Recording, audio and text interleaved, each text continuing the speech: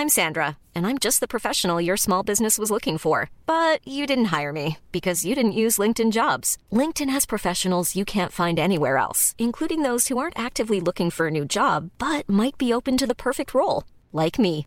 In a given month, over 70% of LinkedIn users don't visit other leading job sites. So if you're not looking on LinkedIn, you'll miss out on great candidates like Sandra. Start hiring professionals like a professional. Post your free job on linkedin.com/people today. This is the one and only Binge List. What I mostly spent my time doing is sitting there going, oh my gosh, is that me? Because I'm a little bit of a control freak. Are you, Gavin? Are you? Gavin, I don't want to go camping with you then. But I was going to ask Matt, I said, Matt, do you like penis? I mean, how do you talk about this show? Because, do you like Pen 15, Matt? Yeah. Yes. There was a lot of agony that went into us deciding how to announce this show. If this is your kind of thing, if you like grim, gritty psychological thrillers and police procedurals and sort of psychological torment, this is for you. Yeah, it's not exactly a happy night on the couch, is it? No. And when I just said I would binge the, previous series one day, I wouldn't do it all at once.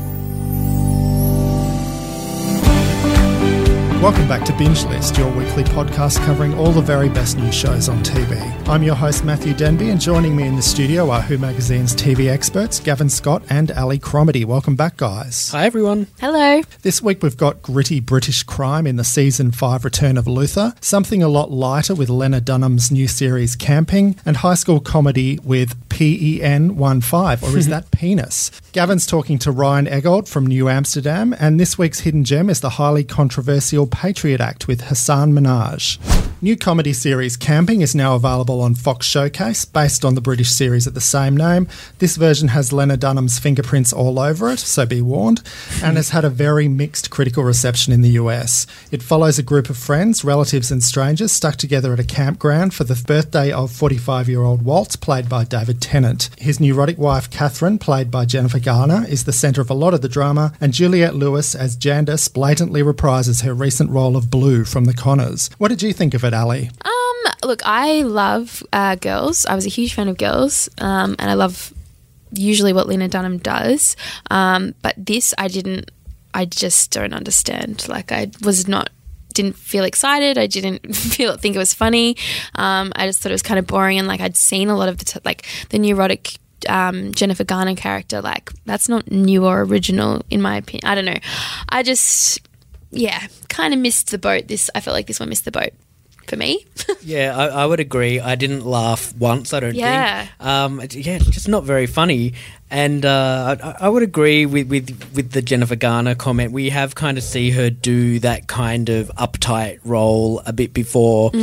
But what I mostly spent my time doing is sitting there going, oh my gosh, is that me? Because I'm a little bit of a control freak. Are you, Gavin? Are you? Gavin, I don't want to go camping with you then. I don't go camping. No, neither do I actually. Too much, yeah. We agree, that's fine. Too much that you can't control out in the great outdoors. But yeah, that's what I spent my time doing. Oh my gosh, am I this person? Am I the person? All the friends like, oh, Gavin's going to organise it. It's going to be a nightmare. Blah, blah. So that's what I spent my time doing. Matt, what was your takeaway from Camping? Look, I enjoyed it to begin with, and then the Catherine character started to become too dominating and too one note, and I thought, oh God, is it going to be this the whole way through? Yes, there were some funny observations in there about, the controlling mum who lives their life through Instagram and can't deal with any level of threat or anything outside of her control, which begs the question why she'd ever agree to go camping.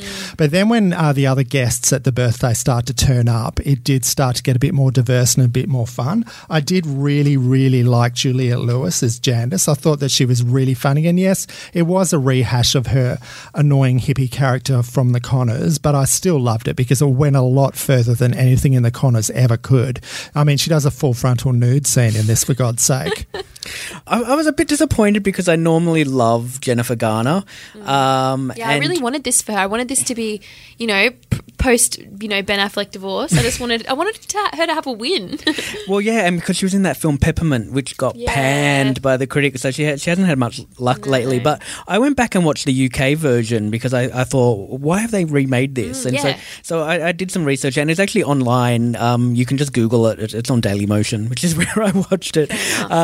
And The same character, the Jennifer Garner character in the British version, is way worse. She's really like shockingly objectionable. You watch it and you laugh because you're like, oh my gosh, I can't believe she just said that. I can't believe she just did that. She makes her son wear this kind of astronaut helmet, fishbowl thing over his head, like he can't go out into like a bubble boy. Yeah, like a bubble boy, and you know they pull up at the car and then she just says to her husband, "Oh, take the bags down there, thanks." And is really dismissive of him. She's a really horrible, vile woman, and I can see why that show maybe did quite well because it was funny. Pushed because it to the next level. Yeah, there's that like shockingly funny kind of thing, whereas the Jennifer Garner character was just a little bit tamer and a little bit less of anything, really. Really? That's so hard to imagine. I haven't seen the original because her character is so full on and so caricatured in this current version. She's just completely neurotic, completely smothering. It's hard to believe that could be ramped up to another level. I think it's just a weird decision for Lena and her partner on Girls, Jenny Connor, who's her partner on this show too, for this to be the next thing they did. I just don't understand it. And like a remake as well, like when Girls was original, really strange decision. But I think, and I might not be right, but I think this is Jenny and Lena have then since split, like they're not working together anymore. So look, I mean, that kind of says it all, really. Camping destroyed it for them. I wasn't a huge Girls fan, and I'm not. I don't mind Lena. Yeah, I think they're both right. Oh right, yeah. She's chill. I don't mind her kind of as a, you know, I like her online on social media. She often has a lot to say and kind of is controversial and all that kind of stuff. But yeah, there's nothing controversial about this at all, really, other than Jennifer Garner being a little bit neurotic. Yeah. And that sex scene in their shop fitting room. Oh yeah, well I mean that was entertaining. Yeah. Okay, well if camping sounds like something you want to try out, check out the show. It's now available on Fox Showcase. Binge List, brought to you by Who Magazine. Now for something a lot darker. Season 5 of hit drama Luther has now begun on BBC First, starring Idris Elba as DCI John Luther. This latest chapter of the gritty police thriller is as dark as ever, with our hero confronted by a series of horrific killings, and he has to confront himself as well. What did you think of it, Gavin? You know, I really like this, and I've never really watched Luther before. I've tried and never been able to get into it. I haven't really understood what all the fuss is about, to be honest. But I did really like this, and it almost feels like it's been designed to welcome new viewers to the show because it kind of feels like it's a standalone case. And yes, there are callbacks to previous seasons with that Gangster George guy and Ruth Wilson. Spoiler alert, Ruth Wilson is back as Alice, who is Luther's kind of, I don't know, sidekick / love interest. It's a weird relationship. Yes, yeah. Messed up. So she's back, and how is she back? Why is she back? That's, you know, some of the questions that they pose. Well, she left the affair, right? Well, yeah. Spoiler alert again. That's why it needs work. So that's, So I felt like it welcomed me in as a new viewer who didn't really know the ins and outs of it all, because it's this crime, this freaky serial killer who's sneaking around killing people is what's going to hook you in if you're into that kind of stuff. Ali, you watched some of the earlier seasons of Luther, didn't you? Yeah. So I have watched maybe half of season 1 before, and I feel like I will get the time and sit down and binge the whole series because I loved what I saw, but there's just so much TV out there, so it was hard to sort of, and my boyfriend wasn't as keen to keep watching, so I stopped and we watched something else, as you do. But Idris, I am the biggest fan of him. I also wonder, because his profile is just on the up and up and up, on the rise, I wonder if they have made season 5 you could just enter it at any time from and not have to go back and watch the first 4 seasons because of his profile, because more eyeballs are going to be on him. I wonder if that's a reason.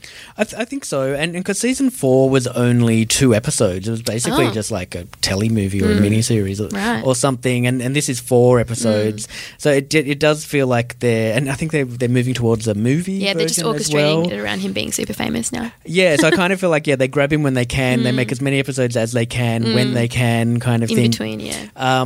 But I guess someone is looking at the longevity of this and thinking, we want people to kind of come in at any point and want to stick with it. Yeah, and not be overwhelmed by the miniseries prior. Yeah, and you don't really need to know anything about them. Even when Ruth Wilson does turn up, you don't really need to know who she is because you pick it up pretty quickly. Matt, what's your background with Luther? Look, I've dipped in and out down through the years. It's not really my favourite genre. I don't love this sort of thing, but I think, yes, it is expertly done. It's just so on point for this genre if you're into that kind of thing. Now, may I read you some of the notes I made while I was watching this episode? Please. Okay, here we go.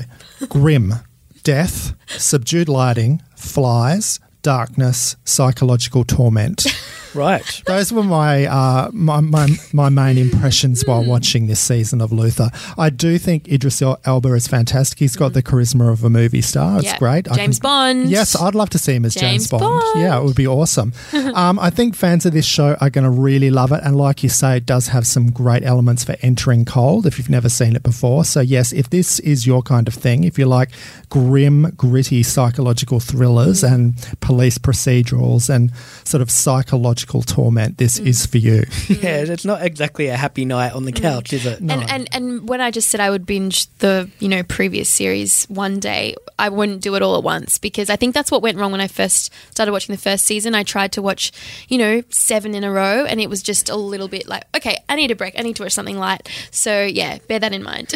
Because in this one, like the serial killer gets around with this weird, I don't want to give too much away, but gets around with this kind of thing that obscures his face that makes it look like a mask but also kind of high-vis lighting or something, and he just looks completely terrifying. Freaky. And there's a scene on a bus where if you've seen it already you'll know what I'm talking about, where he gets one of his victims on a bus and you'll never catch a double, well, not that we really have double-decker buses in Australia that much, but yeah, you'd never go on a double-decker bus up the top on your own after watching this scene. I think London public transport is terrifying enough as it is. I don't think I need any additional reason not to get on. Yeah, at night for sure.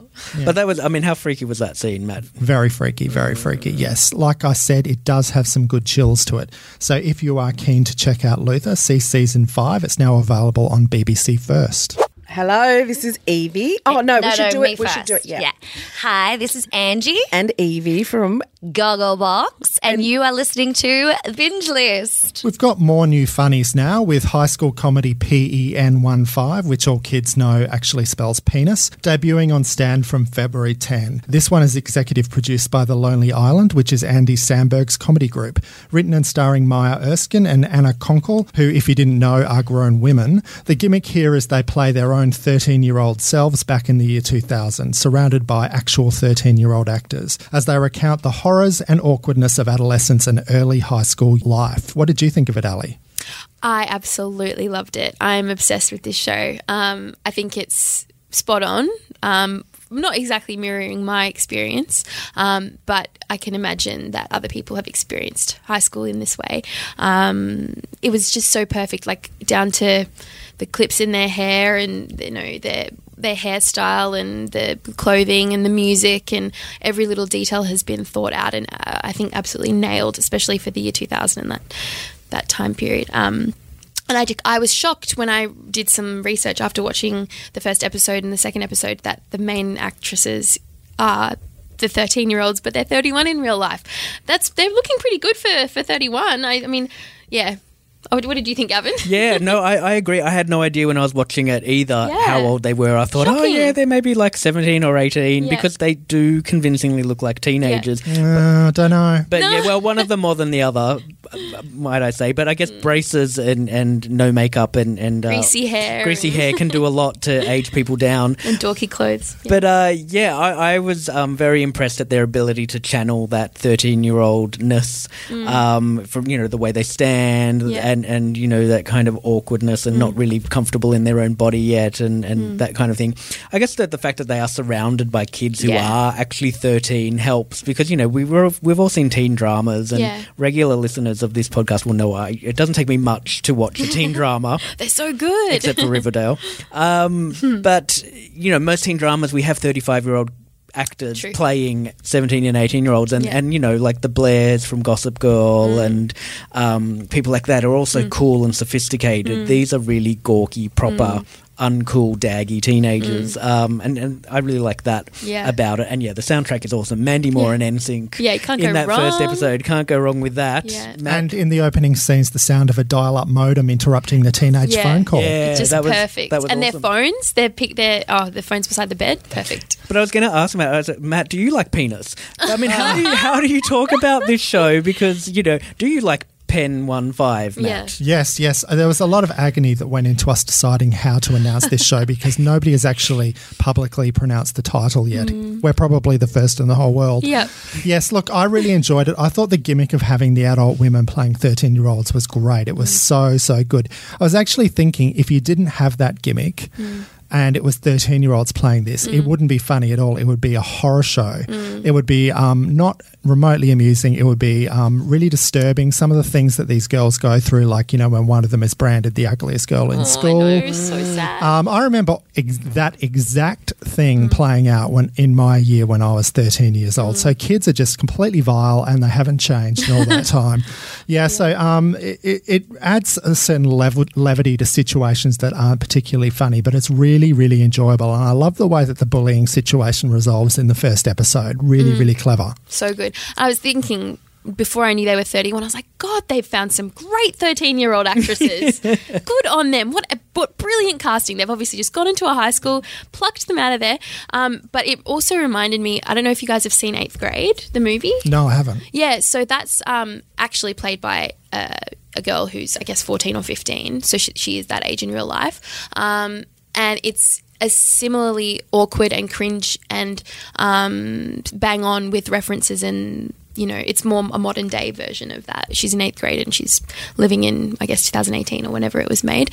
But it's a lot more sad as well because but I drew parallels between those two and I think they just tapped into something so bang on. Like, I feel like this has got a lot of legs, or this has legs. Yeah. This show, because they could, the second episode is all about a cigarette and smoking, and they can just pick up tiny little details of adolescence and high school life and go, right, today's episode is going to be about lockers. Yeah. And so it could just go on and on and on where, there could be the dance episode, the exam episode, that kind of thing. There's so much scope. Yeah. I love shows where you just have the freedom to explore one tiny thing. You don't need to go, this is the theme, and you can really go minute detail because that's where it's so interesting because that's where people relate because I don't know, I just think specific things are more interesting than bigger sometimes. Yeah. And people are all going, I remember having that type of outfit or toy or item of stationery or whatever, all the stuff they've got. Yeah. Yeah, and they're enormously sympathetic figures as well, these two girls. But my sympathy only stretched so far. Like, when you were 13, would you have allowed your mother to cut your hair? Definitely not. Oh, no. Oh, my gosh, the bowl cut. Oh, my God. Any haircuts were my fault and my own fault, not my mum's. But they're not the cool kids, are they? They're so clueless. But she didn't want her to do it. She was petrified. She knew what was going to happen, and look what happened. And then Disaster. she still looked in the mirror and was convinced when they told her it looked good, and then she believed them. It was just, she's so easily led astray. They're so insecure. Yeah, and painful. And they're the underdogs, and I guess we all love an underdog story. And it is a nice change from the Riverdales and the Gossip Girls and all that kind of thing. True. Where they're all such drop dead gorgeous model, like trying to save crime and solve big adult problems, when this is just Yep. And one of the things I learned from sort of connecting with some of the people I went to high school with was that basically everyone remembers themselves as being an underdog, whether they were or they weren't. So I think there's going to be a big audience for this one. Yeah. So do check out PEN15 or Penis. It's available from February 10 on Stan. It's interview time. This week, Gavin, you spoke to Ryan Eggold from medical drama New Amsterdam. That show is now available on 9. What was he like to talk to? Yeah, he was really good, really interesting to talk to, had a lot to say about this show, which isn't your typical medical drama. You think medical drama and you go, oh, here we go again. There's been so many on TV. And he actually told me that he thought the same thing when it was offered to him. He thought, oh, medical drama. Fair enough. Yes. But this is a little bit different. It takes a look at kind of the running a hospital and the challenges in, America at the moment, where healthcare is kind of under siege and that kind of stuff. It's not completely dry. It is quite fun as well. But Ryan obviously recently appeared on the Blacklist for 5 years, so it's quite a change for him going from that kind of spy thriller world into this, noble doctor trying to save the world kind of thing. Yeah. But yeah, he was a really good chat, so let's have a listen to what he had to say. Hi Ryan, welcome to Binge List. Thank you for having me, man. So New Amsterdam has a lot to say about healthcare, which is a huge issue in the US at the moment, right? Healthcare is obviously so related to economic status and gun control and nutrition and so many other issues. Healthcare isn't just about what kind of insurance do you have or something. It's about policy, and it's about the world.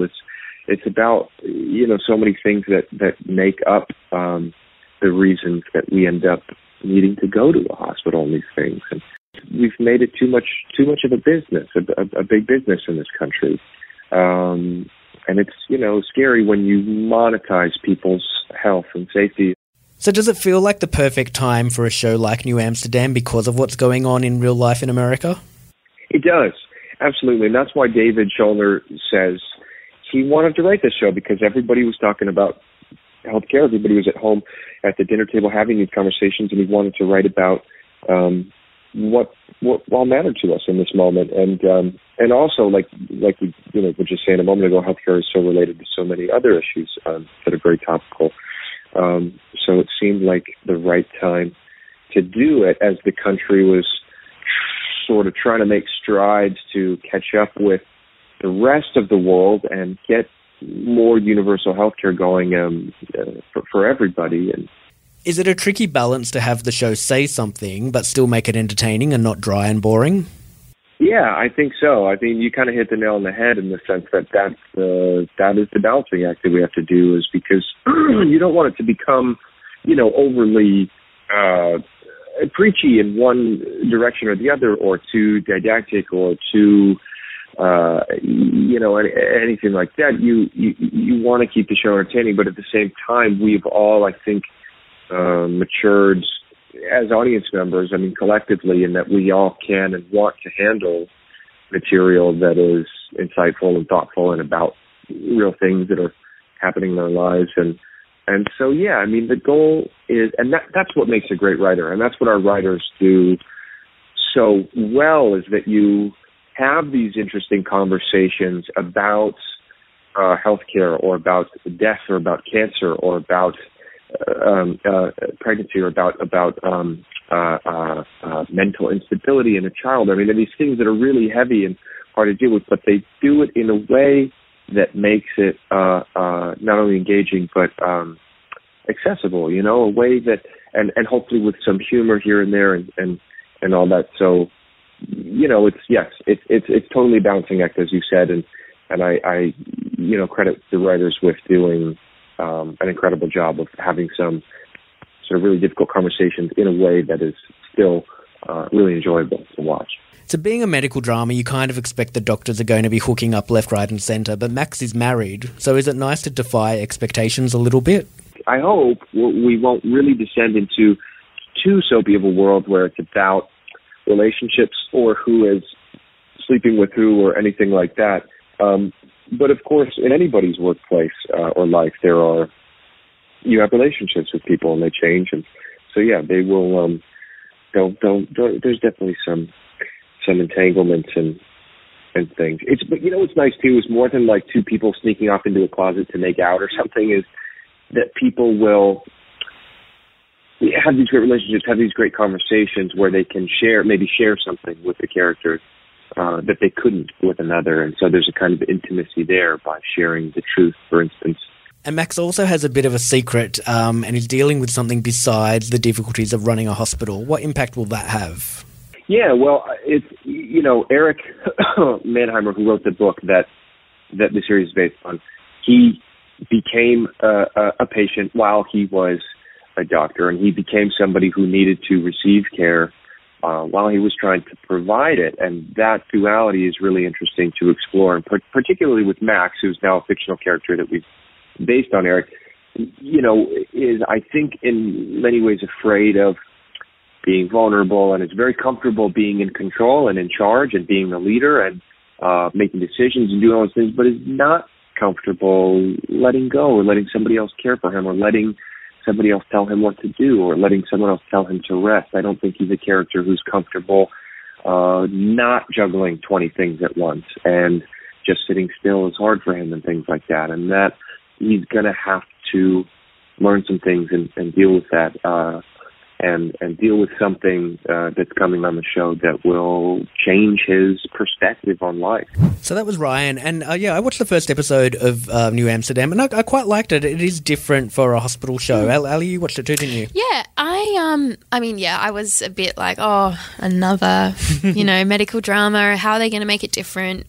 It's such a saturated market. I feel like they've tried and done everything at this stage, but I thought Ryan's character had a new energy and brought something. He's obviously switching things up and he's changing everything and he's sacking department. Yeah, and just you're all fired and then somebody was like, well, you can't. How are you expecting to just help people? It's obviously the way I don't know anything about a hospital and the inner workings really, but you just think that they're to help everybody. But yeah, it's obviously just a big business and it's pretty cold-hearted at the end of the day. Nobody really, that you think they're all there to help and care, but it's not really the case sometimes. So, and then he said, yeah, you really think we're here to help people? And he's like, let's just do it till we can get away with it or till they tell us to stop. So I liked that. And I think the fact that, obviously I think there's some health concerns for his character.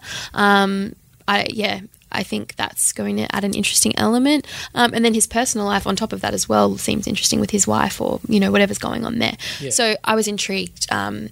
And I will see how I go, and I hopefully keep watching. I think there's a lot there.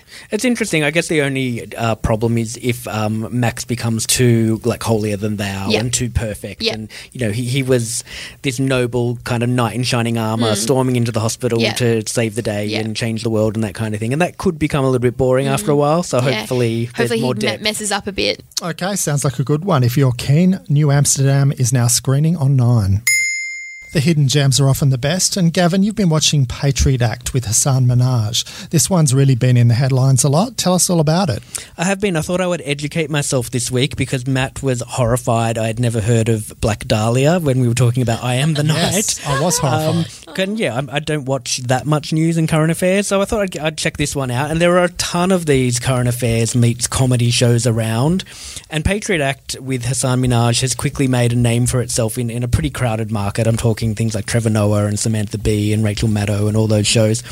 So Hasan is very upbeat, very bouncy, really likeable guy, but he does not hold back. In fact, he really goes there sometimes, letting rip into people and getting stuck into issues. Drops quite a few F-bombs as he talks about things like the immigration policy in the US was one episode, Facebook and free speech and all the issues Facebook is having with, ruining elections and that kind of stuff.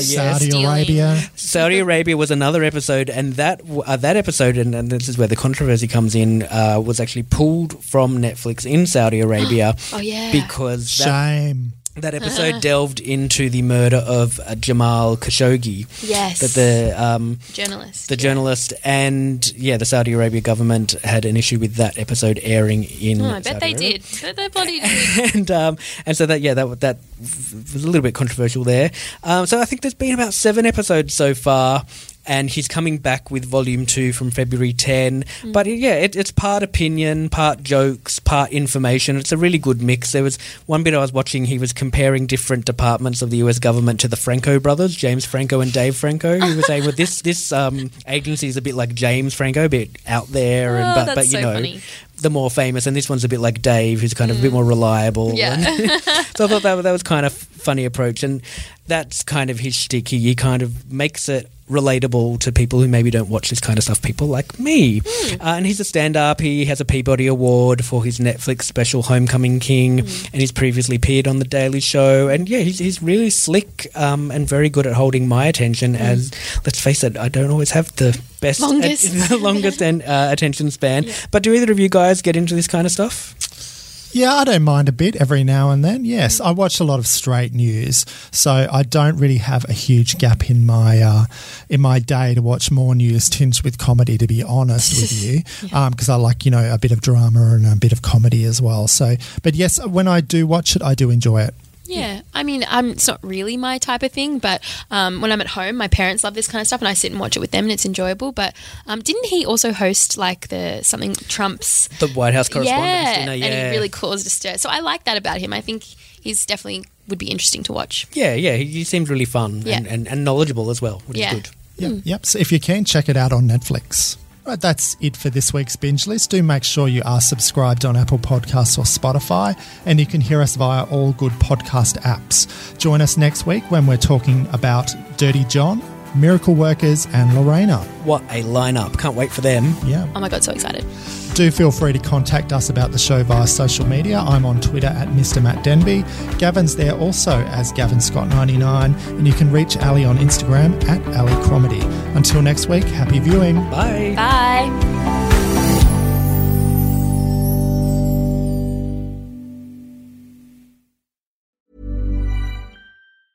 Planning for your next trip? Elevate your travel style with Quince. Quince has all the jet-setting essentials you'll want for your next getaway, like European linen, premium luggage options, buttery soft Italian leather bags, and so much more. And is all priced at 50 to 80% less than similar brands. Plus, Quince only works with factories that use safe and ethical manufacturing practices.